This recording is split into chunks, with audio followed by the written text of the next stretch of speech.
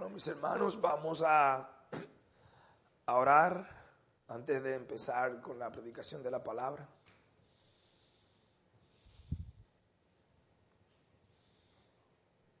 Oh Señor, cuán indignos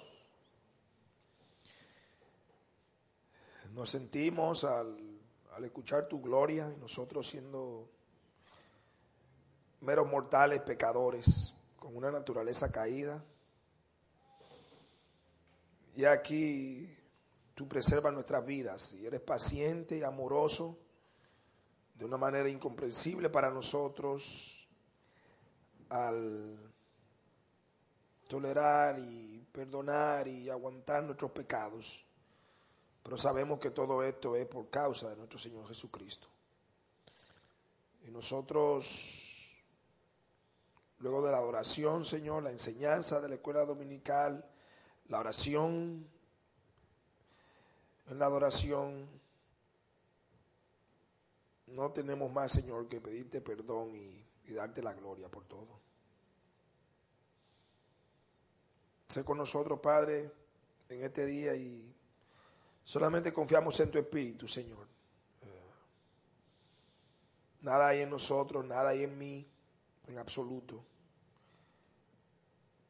que pueda transformar el corazón de nadie ni cambiar vidas. Si tú no obras, Señor, en vano nos hemos parado aquí. Por lo que te pedimos en tu misericordia que nos asistas. Es tu palabra, son tus ovejas, es tu pueblo y es tu reino, Señor. Y a ti damos la gloria en Cristo Jesús. Amén. Entonces seguimos predicando en Génesis. Hoy vamos en el capítulo 17, ya al final. Nosotros hemos estado en las últimas prédicas en este capítulo 17 y a medida que nos adentramos en este libro, aprendemos más y más, como decimos comúnmente, de lo que Dios hace en su pueblo y para su gloria y cómo su reino se va consumando paso a paso, día a día, en su obra, en su plan eterno y para su gloria. Y nosotros recordamos el sermón pasado, lo que tuvimos presente, que estuvimos tocando los versículos del 15 al 22, y en ellos vimos dos puntos, que las promesas de Dios son infalibles, inerrantes, como el Señor le prometió llamar descendencia en Isaac a Abraham. Y aunque Abraham se rió por lo imposible que es realmente hacer algo así, humanamente hablando, siendo él ya de 100 años, Dios lo iba a hacer, porque era su poder y su palabra. Y vemos cómo esa promesa se cumple, que debe ser de esperanza y de aliento para aquellos que han puesto su confianza en Cristo. Pero también vimos cómo la manifestación de esos atributos de Dios, de fidelidad, de que nos da promesas infalibles, producen aquellos que han sido redimidos por el Espíritu de Dios, adoración. Y en ese punto vimos como lo primero que Abraham hizo fue postrarse cuando Dios le prometió algo tan grande, siendo humanamente imposible, y como Dios por su gracia hace cosas que nosotros no podemos ni siquiera imaginarnos. Y hoy vamos a tocar la última parte de este capítulo, Dios mediante, si el Señor nos lo permite, y vamos a leer de los versículos 23 al 27 para concluir este capítulo. Génesis capítulo 17, versículos 23 al 27. Y leo: Entonces tomó Abraham a Ismael su hijo y a todos los siervos nacidos en su casa y a todos los comprados por su dinero, a todo varón entre los domésticos de la casa de Abraham, y circuncidó la carne del prepucio de ellos en aquel mismo día, como Dios le había dicho. Era Abraham de edad de 99 años cuando circuncidó la carne de su prepucio, e Ismael su hijo era de 13 años cuando fue circuncidada la carne de su prepucio. En el mismo día fueron circuncidados Abraham e Ismael su hijo, y todos los varones de su casa, el siervo nacido en casa y el comprado del extranjero por dinero, fueron circuncidados con él. Y hoy veremos 2 puntos, que es la circuncisión y vives tú una vida circuncidada ante Dios. Y rápidamente, nuestro primer punto, que es la circuncisión, podemos ver diferentes aspectos de ese término. La circuncisión es en el aspecto físico, literal, cuando se hace una incisión en la piel del prepucio para removerlo en los varones. Eso es simple y llanamente la circuncisión en el aspecto físico. Ahora bien, tenemos el aspecto bíblico en el contexto que Dios le da. No es meramente un acto físico, sino que simbolizaba algo delante de aquellos que eran el pueblo de Dios, con el pueblo de Dios.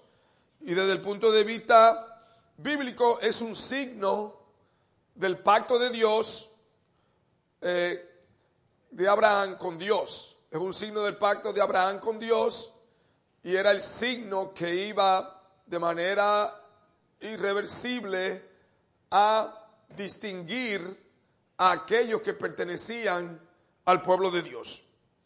Es, en el sentido más profundo, una metáfora, una imagen. A pesar de la realidad física que constituye el acto, es una imagen de alguien que pertenece a Dios.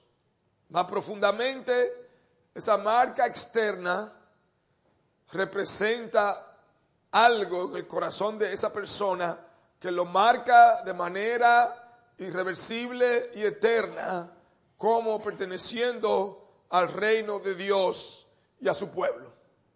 Y nosotros, para refrescar sus mentes, debemos, creo que, tocar lo que nuestro hermano Pedro hace 2 domingos nos tocó, los últimos 4 versículos, para refrescarlo y poner en contexto este texto que tenemos hoy. Sabemos que es simple y llanamente una continuación de lo que hemos venido predicando en el capítulo 17, y leer los versículos del 10 al 14 creo que nos van a tener, van a ser pertinentes para darnos una idea más apropiada de lo que nuestros versículos del texto de hoy nos dicen. Y leo Génesis capítulo 17, versículos 10 al 14. Este es mi pacto que guardaréis entre mí y vosotros y tu descendencia después de ti. Será circuncidado todo varón de entre vosotros. Circuncidaréis pues la carne de vuestro prepucio, y será por señal del pacto entre mí y vosotros. Y de edad de 8 días será circuncidado todo varón entre vosotros por vuestras generaciones. El nacido en casa y el comprado por dinero a cualquier extranjero que no fuere de tu linaje. Debe ser circuncidado el nacido en tu casa y el comprado por tu dinero, y estará mi pacto en vuestra carne por pacto perpetuo.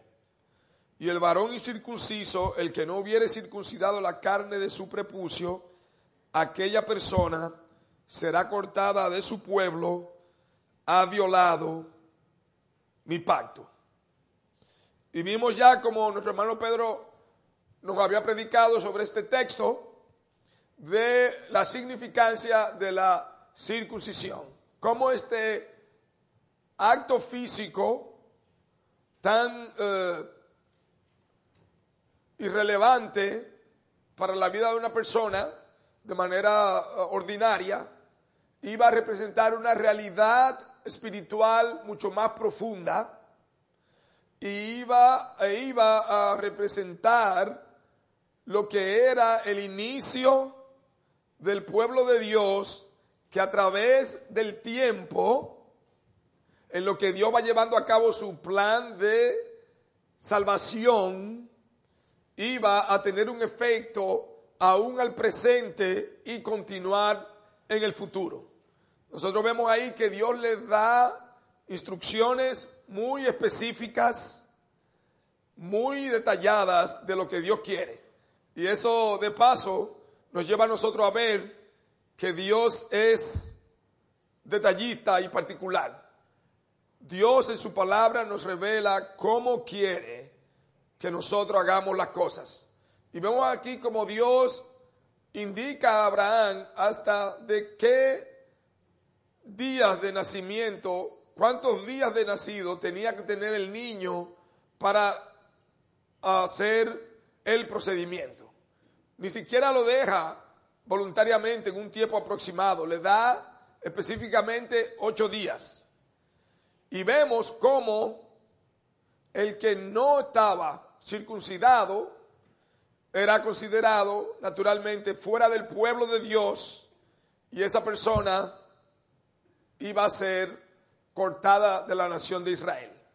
Entonces aquí vemos, en lo que yo vi el comentario, decía que hay dos posturas en cuanto a ser cortado. Una postura es que la persona va a ser expulsado de la comunidad, va a ser una persona despreciado en el medio de ellos, pero la escritura, el autor nos dice del comentario de Génesis, Víctor Hamilton, que más probablemente es que la persona iba prácticamente a tener un juicio donde su propia vida iba a ser eliminada. ¿Por qué? Porque es un mandato sagrado. Y ahí volvemos nuevamente al punto central de lo que hablamos, hermanos queridos, hermanas y amigos. Estamos hablando de la ley del Dios Todopoderoso. Esto es nuestra vida, hermanos. Estas palabras son nuestra vida. Y por ellas, de acuerdo a la reacción que nosotros tengamos a la palabra de Dios, descansa el destino eterno de nuestras almas. Dios le da a Abraham órdenes muy específicas, como nosotros vemos aquí, de cómo él quería que su pueblo estuviese identificado. Al punto, hermanos, que cuando nosotros vemos el pueblo de Israel, habían cosas muy específicas de lo que era un judío. La tierra, la familia, porque ellos esperaban que el Mesías venía de ahí, de una de las familias de Israel, y ellos se encargaban, como nosotros hemos visto vez tras vez en las Escrituras, llevando genealogías. Cuando nosotros leemos el libro de Crónicas, es difícil leerlo para nuestras mentes caídas, porque es genealogía pura. ¿Por qué? Porque ellos querían estar seguros que era de la descendencia de Abraham, que venían los que estaban en esa genealogía, porque allí era donde Dios había prometido traer salvación. Vemos como esa familia es central en la nación de Israel, la tierra que Dios le prometió, la comida. Las cosas que el pueblo de Israel comía eran muy específicas, como Dios se la dio en su ley, en Levítico. Y cuando se hacen investigaciones arqueológicas al presente y se está buscando saber más sobre Israel y lo que era sus costumbres y hábitos en la época de nuestro Señor Jesucristo, una característica es cuando encuentran una comunidad donde existía una comunidad de judíos, es que no habían huesos de cerdo. ¿Por qué? Porque sabemos que eso estaba prohibido en Levítico, en las leyes dietéticas. Entonces vemos cómo de manera específica Dios, con eso, era un símbolo externo de mostrar en ellos que ellos eran separados. Y nosotros siempre hablamos de esa palabra santo, que no tiene nada que ver como tener un halo y ser muy inocente realmente, sino de apartarse para hacer la voluntad que Dios de manera expresa ha manifestado en su palabra. Y eso es lo que significa santo, alguien apartado. Y miren cómo Dios le dice a Abraham que el que no estuviese circuncidado, en el versículo 14, que el incircunciso iba a ser cortado del pueblo de Dios. La persona iba a ser eliminada, hermanos. El contexto, cuando se estudia la escritura en su extensión, esa palabra, y nos dice el autor de Génesis, Víctor Hamilton, que el que no era cortado con la incisión iba a ser cortado de la vida. El que no era cortado con la incisión iba a ser cortado de su vida, porque era un pecado de omisión. Y tocamos algo de eso en la escuela dominical. En este caso la persona no estaba haciendo nada, la persona estaba omitiendo hacer algo. ¿Cuál? El circuncidarse. Y Dios, luego de haber dado las instrucciones a Abraham, iba a excluir a esa persona con juicio de pena de muerte del pueblo de la nación de Israel. ¿Pero por qué? No por el mero acto físico en sí, sino porque viene de un Dios eterno, un Dios santo que nos da la vida. Y es con lo que nosotros nos pasamos la lucha. Me de una amonestación tremenda a mí mismo, porque nosotros con esta naturaleza caída no podemos comprender al Dios que aún servimos. Nosotros, cuando estemos en su presencia, en cuerpos glorificados, es que vamos a tener una idea real de la majestad de Dios. Ahora lo vemos como por un espejo borroso, y por eso es que actuamos como actuamos, ¿no, verdad? Porque no nos damos cuenta de la grandeza y de la gloria. Y es por eso que debemos luchar siempre, constantemente, buscándole, constantemente, para que Dios limpie de manera progresiva nuestros ojos y nos ayude y nos estimule más y más a buscarle, separándonos del mundo y santificándonos para Él.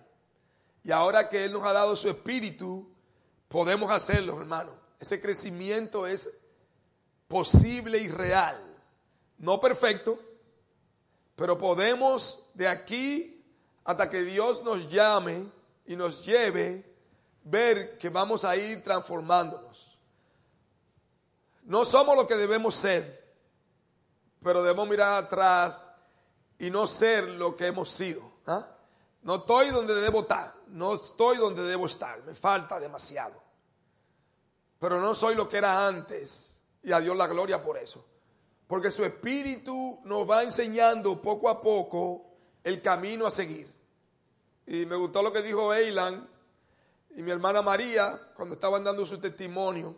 Gloria a Dios por ello, que ella buscaba morir más a sí misma. O como María decía, que Cristo era todo. Porque en Él tenemos la fortaleza y el poder para cambiar y para ser transformados. Y eso es lo que nosotros buscamos simple y llanamente. No le podemos dar nada, pero sí le podemos dar nuestra vida en fe con lo poquito que tenemos, y Dios que la use como a Él le plazca. Eso está en su soberana voluntad. Lo de nosotros es seguirle como Él nos revela en su palabra. Amén. Y otro punto que el mismo autor de el comentario habla es que vemos como Abraham, ese pacto que Dios hizo tocaba a todo el que estaba alrededor de él. Abraham se preocupó porque todos los que estaban a su alrededor fuesen circuncidados, porque así Dios se lo había mandado en el pacto abrahámico que Dios hizo a Abraham. Nosotros vemos que ese pacto en la nación de Israel era central al pueblo, a la vida del pueblo de Israel, y los diferenciaba de los pueblos de alrededor, que no eran pueblo de Dios en esa época. Pero como el pacto de Dios vemos andando el tiempo que ese pacto de la circuncisión va mucho más allá de la nación de Israel y alcanza a toda la humanidad. Eso se ha manifestado en la palabra de Dios, alcanzando a toda la humanidad. Y miren cómo dice Éxodo capítulo 12.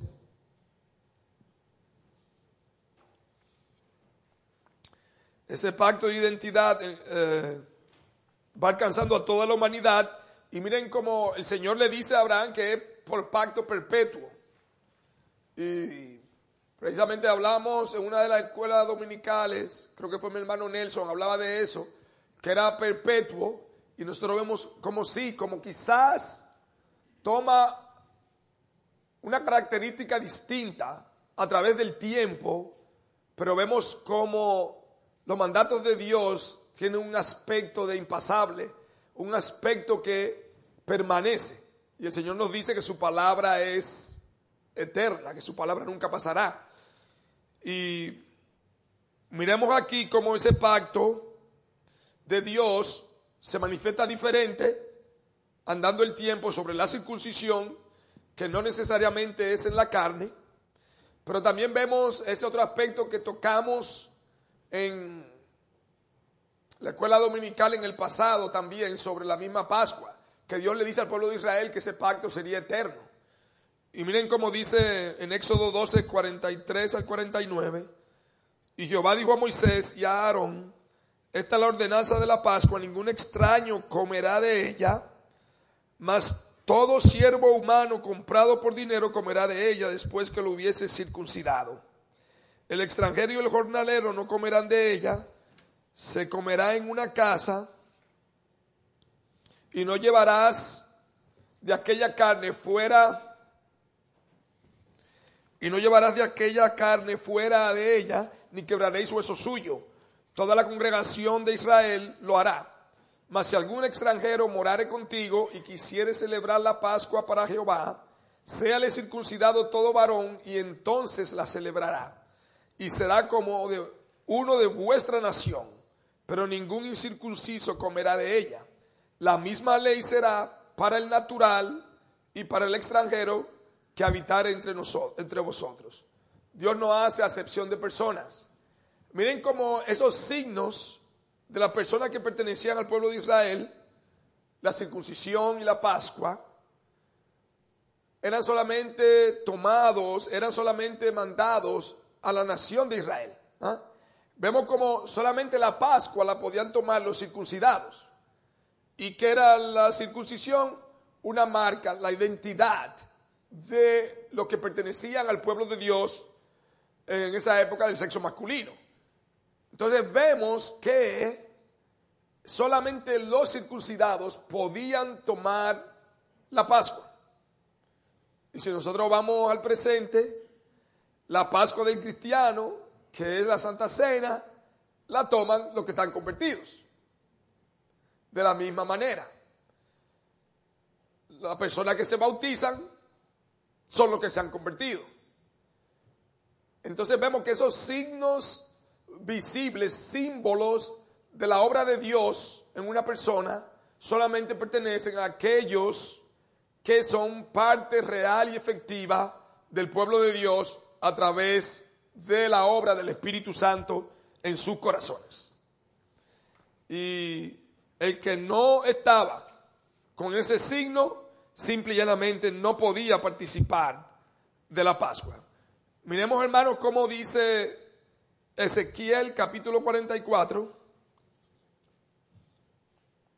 Y era difícil de escoger porque habían tantos versículos, y tratando de traer el apoyo bíblico a lo que hablamos, en Ezequiel capítulo 44, en el versículo 9, miren cómo nos dice: así ha dicho Jehová el Señor, ningún hijo de extranjero, incircunciso de corazón e incircunciso de carne, entrará en mi santuario de todos los hijos de extranjeros que están entre los hijos de Israel. Entonces tenemos que el que no estaba circuncidado no pertenecía al pueblo de Dios. El que no estaba circuncidado no podía tomar la Pascua. El que no estaba circuncidado no podía entrar en el templo. Vemos como de esa manera eso era parte de la vida del pueblo de Israel. Imagínense generaciones tras generaciones cumpliendo ese mandato. Aquellos que no tenían eso no podían estar presentes donde estaba la presencia de Dios manifestada de una manera muy particular, que era en el templo de Jerusalén.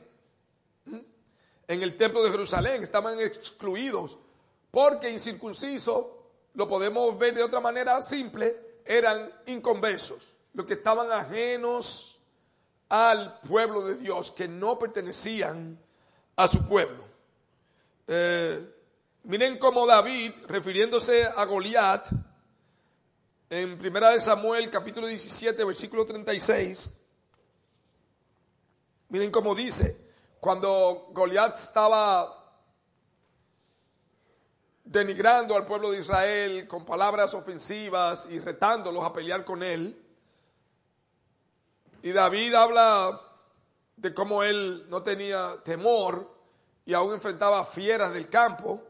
Y en el versículo 36 de 1 Samuel 17, David dice, fuese león, fuese oso, tu siervo lo mataba, y este filisteo incircunciso será como uno de ellos, porque ha provocado al ejército del Dios viviente. Lo mismo, la palabra se utilizaba como un equivalente de inconverso, de persona que no pertenecía al pueblo de Dios. Pero vimos también que el Señor esa circuncisión la mandaba en lo interno. Y Pedro habló de eso cuando predicó sobre la primera parte del capítulo 17. Dios, ese signo externo, no estaba supuesto a ser en sí mismo un fin, sino una manifestación de algo que también ocurría en el interior de la persona. Y miren cómo dice en Deuteronomio capítulo 10, versículos 12 y 13. Ahora pues, Israel, ¿qué pide Jehová tu Dios de ti? Sino que temas a Jehová tu Dios, que andes en todos sus caminos y que lo ames y sirvas a Jehová tu Dios con todo tu corazón y con toda tu alma, que guardes los mandamientos de Jehová y sus estatutos que yo te prescribo hoy para que tengas prosperidad. En el versículo 16, circuncidad pues el prepucio de vuestro corazón y no endurezcáis más vuestra cerviz. En otras palabras, la circuncisión verdadera, duradera, transformadora, es la que existe en el corazón de la persona, de la que Dios nos habla desde el Antiguo Testamento. Y este versículo en Jeremías capítulo 4, versículo 4, miren cómo dice, en Jeremías capítulo 4, versículo 4, circuncidaos a Jehová y quitad el prepucio de vuestro corazón, varones de Judá y moradores de Jerusalén. No sea que mi ira salga como fuego y se encienda y no haya quien la apague por la maldad de vuestras obras. Entonces esto nos lleva a tener una idea de cuando leemos estos versículos que hemos leído del 23 al 27, cómo nos lleva a entender mejor lo que Dios está diciendo. Y aparentemente en los versículos que leímos, simple y llanamente Abraham está ¿qué? Cumpliendo lo que Dios le había ordenado. Nosotros vimos cómo Abraham lo primero que hizo fue, en nuestros versículos de 23 al 27, circuncidar a Ismael. Era Abraham ya de 99 años, prácticamente centenario. Ismael tenía 13 años de edad Ismael también tenía que ser circuncidado, aunque no fuera el hijo de la promesa.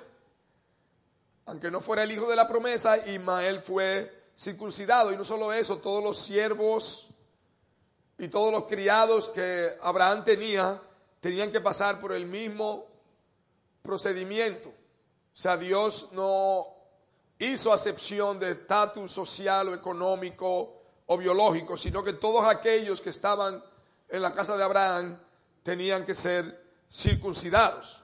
Y vemos como Abraham procede a obedecer a Dios sabiendo que esa era su misión, sin demorar, sin vacilar, con ánimo pronto y disposición.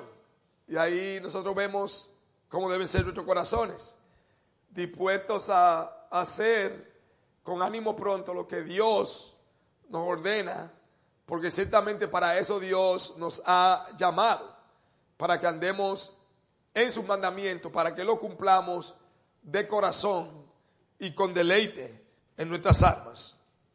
Y ¿cómo nosotros vemos eso? Eso es en el antiguo pacto. ¿Cómo se manifiesta? Y cómo entonces cuando vamos al Nuevo Testamento, ¿qué pasa con eso? Los escritores del Nuevo Testamento, ¿cómo ven la circuncisión? Vemos que el pueblo de Israel la sigue practicando. Los judíos, aún cristianos, siguen practicando la circuncisión. Y vemos que eso produce en la iglesia una situación bastante conflictiva.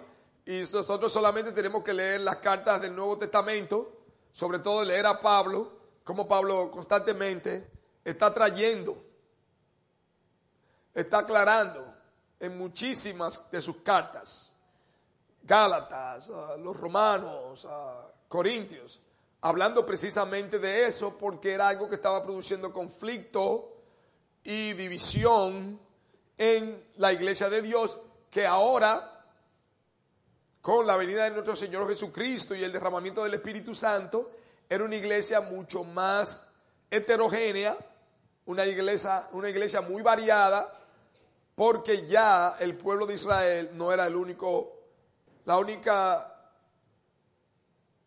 pueblo que pertenecía a Dios, sino que ahora habían de toda raza, tribu y nación, y estaban en la iglesia con costumbres y hábitos distintas, pero todos siendo hijos de Dios ahora por la obra del Espíritu Santo. Y vimos como eso incluso generó el concilio en Jerusalén, que vemos en Hechos 15, para los apóstoles y los líderes de la iglesia lidiar con esa situación. Y lamentablemente el pueblo judío se puso un sobreénfasis en el aspecto externo de la circuncisión sin el aspecto interno del corazón, que es el que produce la transformación. Y nosotros podemos decir, bueno, pero ¿y qué tiene eso tanto que decirme a mí? Y nosotros vemos esa realidad histórica que pasó ahí de los grandes conflictos que constantemente se generaban en la iglesia, que aún Pablo en un momento dado amonestó a Pedro, y cómo habían hermanos judíos creyentes que le exigían a los gentiles, los que eran de no nacionalidad judía, que tenían que circuncidarse para agradar a Dios o para salvarse. Y eso produjo bastante conflicto en la iglesia del primer siglo. Y ese superénfasis en el aspecto externo, sin ver el corazón, fue un gran problema para el pueblo de Israel, porque esas características externas llegaron a ser el símbolo principal que ellos tomaban como pertenecer a la familia de Dios, pero la Biblia, la palabra de Dios, no apoya eso. Miren cómo nos dice Romanos capítulo 2, versículo 27 al 29. Y el que físicamente es incircunciso, pero guarda perfectamente la ley, te condenará a ti que con la letra de la ley y con la circuncisión eres transgresor de la ley.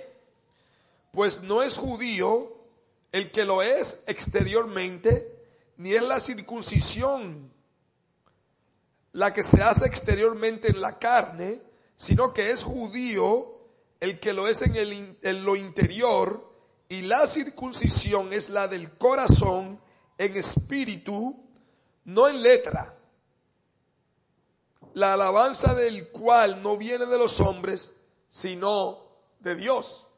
Entonces vemos ahí, mis hermanos, que delante de Dios, al presente, la circuncisión que importa es un nuevo corazón. Entonces vemos que es una metáfora, un símil. Entonces, esa circuncisión externa que se realizaba en el antiguo pacto y aún en el nuevo pacto con el pueblo de Israel, cuando llegas a la salvación a toda la humanidad, a todo tipo de raza y de lengua y de etnia, ahora no radica en el aspecto externo, en la carne, sino en el corazón. Y eso nos lleva a nosotros al segundo punto, que es vivir una vida circuncidada ante Dios. Entonces ya es claro por dónde vamos. O sea, miren en Gálatas capítulo 5, por poner de nuevo un par de ejemplos, cómo el apóstol Pablo está hablando de la situación. En Gálatas capítulo 5, versículo 6, miren cómo nos dice: porque en Cristo Jesús ni la circuncisión vale algo, ni la incircuncisión, sino la fe que obra por el amor. Ahora la identidad, el símbolo, la marca de ser un hijo de Dios, de pertenecer al pueblo de Dios, no es externa, sino interna en el corazón. No es la que se hace con la mano, que dice en Romanos 2 que recibe la alabanza de los hombres, sino la que se hace en el corazón, que recibe la alabanza de Dios. Antes era hecha en la carne con mano de hombre, ahora es hecha en el corazón con el Espíritu de Dios. En otras palabras, la nueva creación, la nueva vida en Cristo, en este caso nos dicen Gálatas 5:6, sino la fe que obra por el amor. ¿Cuál? La fe genuina. La fe genuina que produce una transformación de vida, que obra por el amor de Dios que está en el corazón del cristiano con el Espíritu Santo que le ha sido dado. Entonces, una fe genuina muestra una vida transformada que guarda los mandamientos de Dios, anda en santidad, sirve a Dios y le adora. Esa persona está mostrando así que pertenece al pueblo de Dios con su vida por la obra que Dios ha hecho en su corazón. No hay confusión, porque la obra existe visible. ¿Por qué? Porque la fe que salva es una fe, la fe genuina es una fe que transforma, es una fe que cambia a la persona. Esa es la evidencia que nosotros podemos tener de que Dios está obrando en nuestras vidas. Y miren cómo nos dice en Gálatas capítulo 6, un capítulo más adelante, en el versículo 15. Porque en Cristo Jesús ni la circuncisión vale nada, ni la incircuncisión, sino una nueva creación. Una nueva creación. ¿Y de qué nos está hablando aquí? De esa nueva vida, de ese cambio. Bueno, quizá debo ir un poquito más para atrás. Nueva creación. Esa palabra que está 2 veces en el Nuevo Testamento. Está con respecto a la salvación en Tito capítulo 3 en el versículo 5. Cuando dice que no salvó, no por obra que hayamos hecho, sino por la regeneración en el Espíritu Santo. Lo estoy parafraseando más o menos. Esa palabra regeneración es la palabra que significa nueva creación. Una palabra griega que significa nueva creación, palingenesia, nueva creación, que solamente está en 2 lugares, ahí con respecto a la salvación y con respecto a la consumación y la nueva vida en Mateo 19:28, cuando dice, cuando el Hijo del Hombre vuelva en la regeneración de todas las cosas. ¿Qué es eso? En la nueva creación. Entonces, la circuncisión que agrada a Dios es la del corazón que obra por amor, en fe. Esa es la circuncisión verdadera. Entonces, la pregunta de todo lo antes mencionado es esta. No es esto mera teología ni algo de historia bíblica que no es relevante para nosotros hoy. Muy por el contrario. ¿Qué es lo que muestra? Que nosotros debemos preguntarnos, ¿soy yo una nueva creación en Cristo? Está la evidencia de esa circuncisión de corazón en mi vida. Y ahí es donde tenemos que preguntarnos, ¿ha quitado Dios ese callo del alma que tenemos a su palabra? ¿Ha quitado Dios la insensibilidad a su palabra? ¿Tiemblo yo ante la palabra de Dios? Como lo dice el Señor en Isaías. A este miraré, al que es humilde de espíritu y tiembla ante mi palabra. ¿Cuál es? Que considera la palabra de Dios como lo que es palabra de vida para ser transformado por ella. Y yo te pregunto, hermano, hermana, que profesan la fe en Cristo, qué bueno. Pero vives tú con un corazón transformado ante Dios en una vida de santidad. Esa es la pregunta, mis hermanos. De todo esto que hemos hablado, historia bíblica, teología, el Señor pone metáforas. ¿Soy yo, eres tú, una persona circuncidada de corazón? ¿Tienes un corazón de carne manifestado por sensibilidad a la palabra?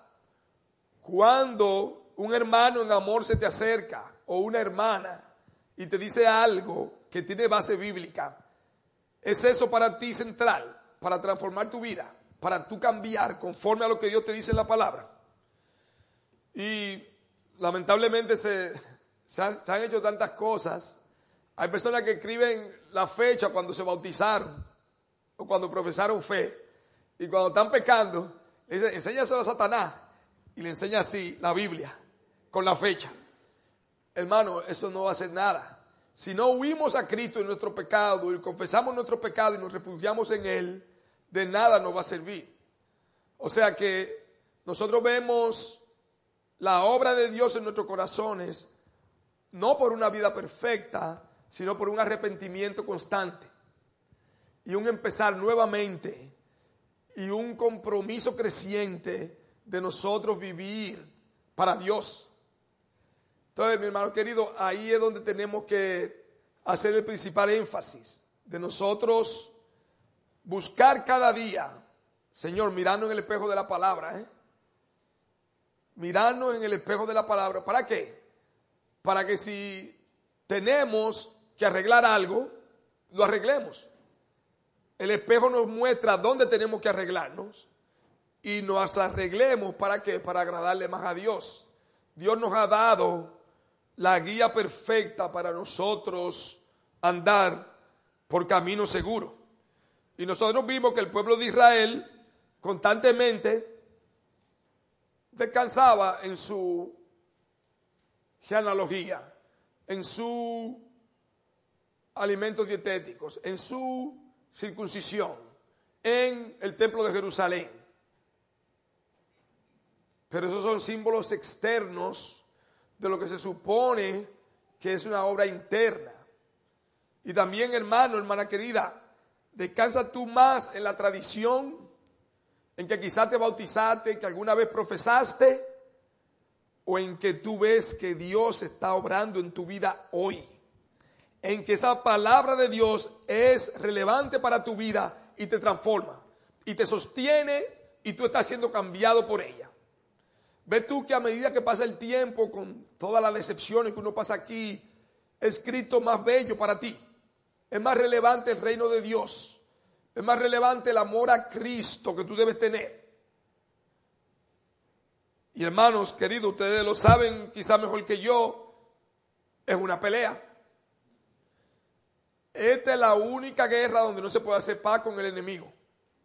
Hasta las naciones a veces se paran en algunos días feriados especiales, como dicen los americanos, holiday. Y a veces paran la guerra. Se están matando y se paran por un día. Al otro día vuelven otra vez y se matan.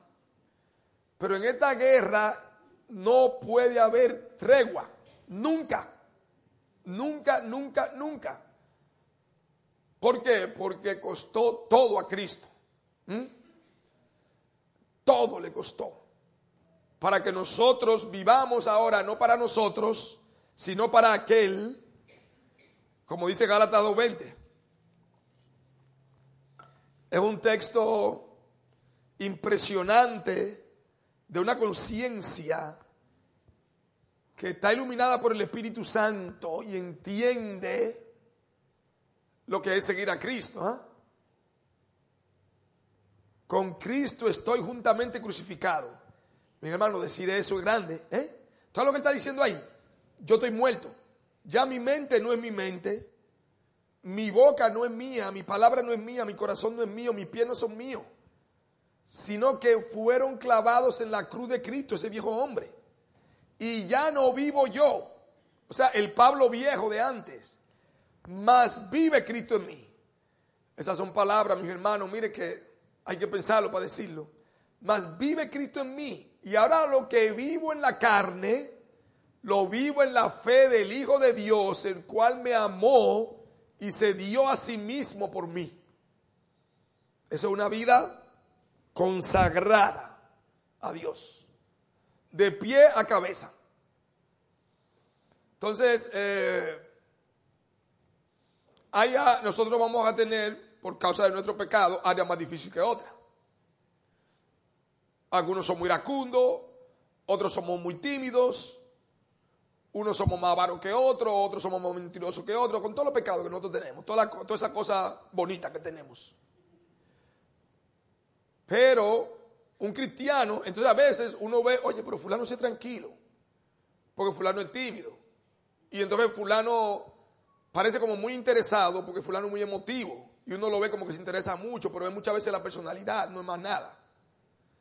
Pero un cristiano, pensando uno, yo creo que es alguien que se trata de conformar en todas las áreas de su vida a la voluntad de Dios. Que no es solamente trabajar y ser responsable en el trabajo, sino que uno también tiene que ocuparse de la casa. Pero a la misma vez de cómo habla, pero a la misma vez de cómo reacciona. Hermano, esto no se puede hacer con fuerza humana. ¿Qué es lo que tiene que hacer eso? Llevarnos a Cristo. Llevarnos a Cristo. Entonces es una labor que nos va a mantener ocupados. Es una labor que no podemos hacerla, bueno, Señor, bendice tu alimento, amén. Y siguió por ahí.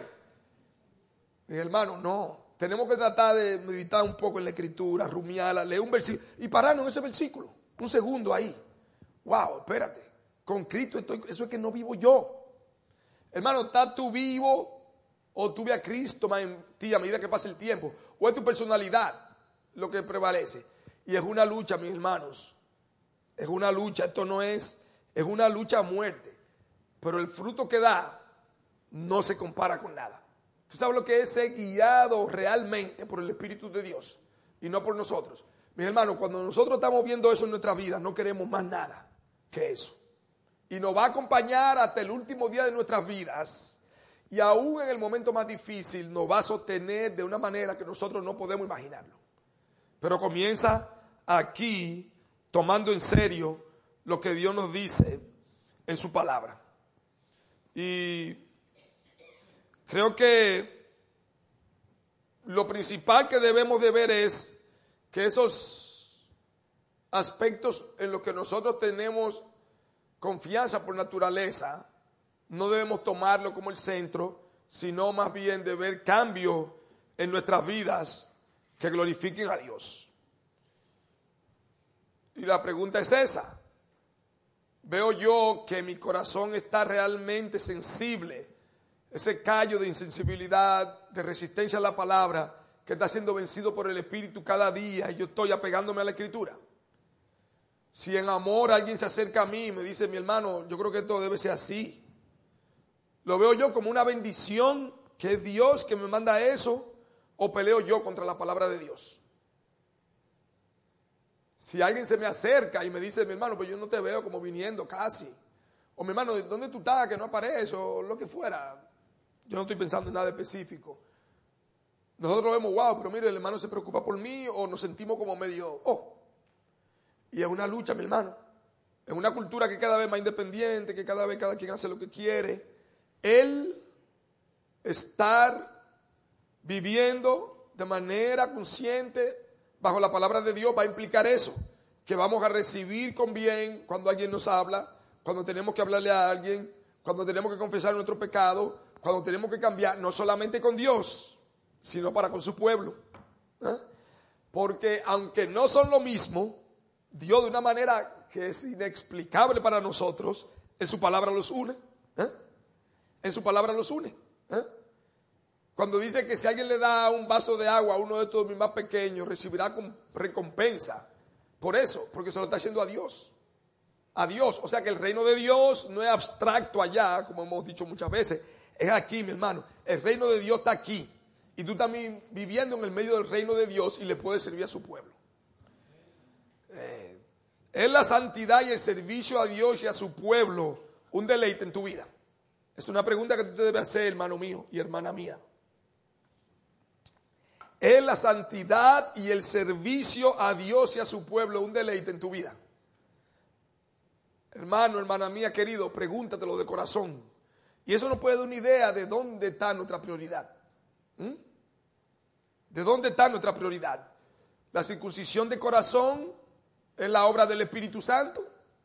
Y si somos recipientes de esa bendición, vamos a vivir una vida ahora marcada irremisiblemente por el Espíritu y transformada por el poder de Dios. Entonces, hemos visto esos dos puntos, que es la circuncisión y si tú vives una vida circuncidada ante Dios. Y de manera rápida, analizarnos, mis hermanos, a la luz de la Escritura. No es algo complicado ni difícil. Analizarnos a la luz de la Escritura. Pedirle a Dios que nos dé humildad. Porque cuando vemos la Escritura, uno va aprendiendo más y más. Uno a veces cree que no es arrogante y se da cuenta que no es orgulloso. Dios le quita a uno, le tumba, pero lo levanta con su amor. El Señor nos da un par de pecosones, pero nos recoge. ¿Pero para qué eso? Para nuestro bien. Al que Dios tiene por hijo, lo disciplina. Mi hermano, si tú no lees la palabra, si tú no vienes a la iglesia cuando no te parece, si tú no oras, si tú y tú no sientes nada, mi hermano querido del alma, teme y ora. Porque Dios, el que tiene por hijo, lo disciplina. Mi hermano, no te aparte, hermano querido de la iglesia, no andes solo. Mi hermano, no andes solo. Mi hermano, no andes solo. Busca consejo, ora, da rodillas, pide a Dios que te dé habilidad de pedir consejo. Sé humilde, oye el consejo, mi hermano. Porque en multitud de consejeros hay sabiduría. El que se aparta, su propio deseo busca. Mi hermano, Dios lo dice en su palabra, créelo, si no, no nos va a ir bien. Si no, podemos sentirnos muy independientes, no nos va a ir bien, mis hermanos queridos. Dios sabe más que nosotros, mis hermanos. Dios sabe más que nosotros, mis hermanos. Leamos la Biblia sabiendo que Dios tiene un mensaje para nosotros. Esto no es historia pura, ni teología, para nosotros poder explicar un punto. No. Esto es para nuestra vida. Mis hermanos, esto es para nuestra vida. Y si tú estás aquí sin Cristo, Dios te llama a arrepentirte. Tú no tienes que bautizarte, tú no tienes que tomar Santa Cena, tú no tienes que dar testimonio, tú no tienes que hacer nada de eso. Dios te llama a arrepentirte, porque sin esa circuncisión de corazón, nada hay. Nada hay. Pídele a Dios, amigo, amiga querida, que te salve, que te limpie con su sangre, para que tú vengas a ser un miembro de su familia. Vamos a orar y a pedirle a Dios que bendiga su palabra. Amén. Gracias, Padre, por tu amor, porque en tu misericordia nos da tu palabra, Señor. Una y otra vez tú vienes a nosotros, una y otra vez con ese amor. Nos ha dado la Biblia, la palabra de Dios. Podemos leerla, podemos estudiarla. Tenemos hermanos, podemos escucharla, nos la enseñan, nos la predican. Padre, pero a la misma vez hay que mucho se le da, mucho se le demandará, Señor. Y nosotros sabemos que tu palabra viene para bendición, pero también depende de lo que hagamos con ella, puede traer juicio. Señor, y nosotros no queremos juicio, sino bendición y vida eterna. Obra con tu espíritu, Padre, porque sabemos que no está en nosotros. Pulguita pecadora, Señor, ¿qué podemos hacer? ¿Qué puedo yo hacer? Nada. Pero tú eres grande y te deleitas en misericordia. Te deleitas en salvar, en perdonar y en sanar. Y es por eso que apelamos a ti, Señor. Acudimos y oramos a ti sabiendo que solamente en Cristo tenemos salvación y vida eterna. Y en su nombre te pedimos estas cosas. Amén.